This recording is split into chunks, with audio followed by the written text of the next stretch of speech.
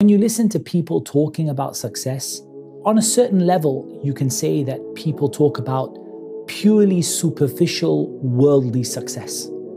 So people talk about money, they talk about the position you have in your society or the way people think of you. They talk about achieving a certain grade in your education, a certain job at work, a certain salary. And it's very, very superficial and very much based in the life of this world. There is another category of people, and they have a more nuanced approach. They talk about your personal happiness and how you feel and whether you feel successful, that you can be successful however you are as long as your heart is settled upon it and things like that.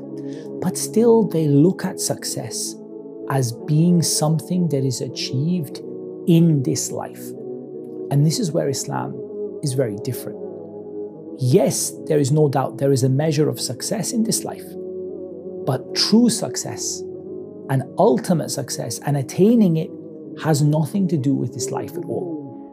Everyone shall taste death, and only on the day of resurrection shall you be paid your wages in full. And whoever is removed away from the fire and admitted to paradise, he indeed is successful. This is your main objective as a Muslim.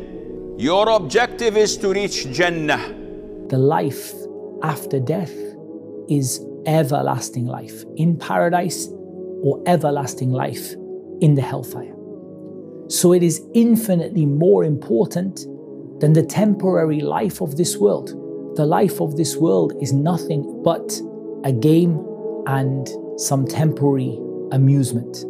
It is only a deceptive, temporary enjoyment. So if we compare the everlasting life of paradise to the temporary life of this world, we actually see that what really matters is the next life, not this one.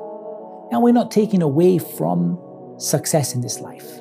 I don't want to take away from the fact that you want to have a good job, you want to have a good education, you want to have a feeling of contentment, and there's nothing wrong with that. But what is wrong is to sacrifice the hereafter for the sake of that temporary success.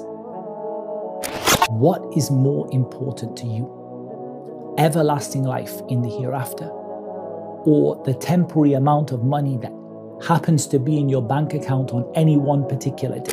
As a Muslim, the priority has to be the hereafter.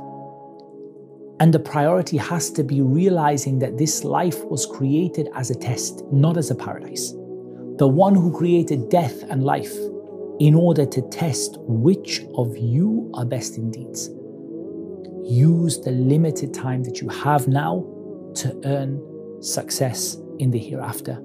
O you who believe, protect yourself from the punishment of Allah and let every person look what you put forward for tomorrow. And protect yourself from the punishment of Allah.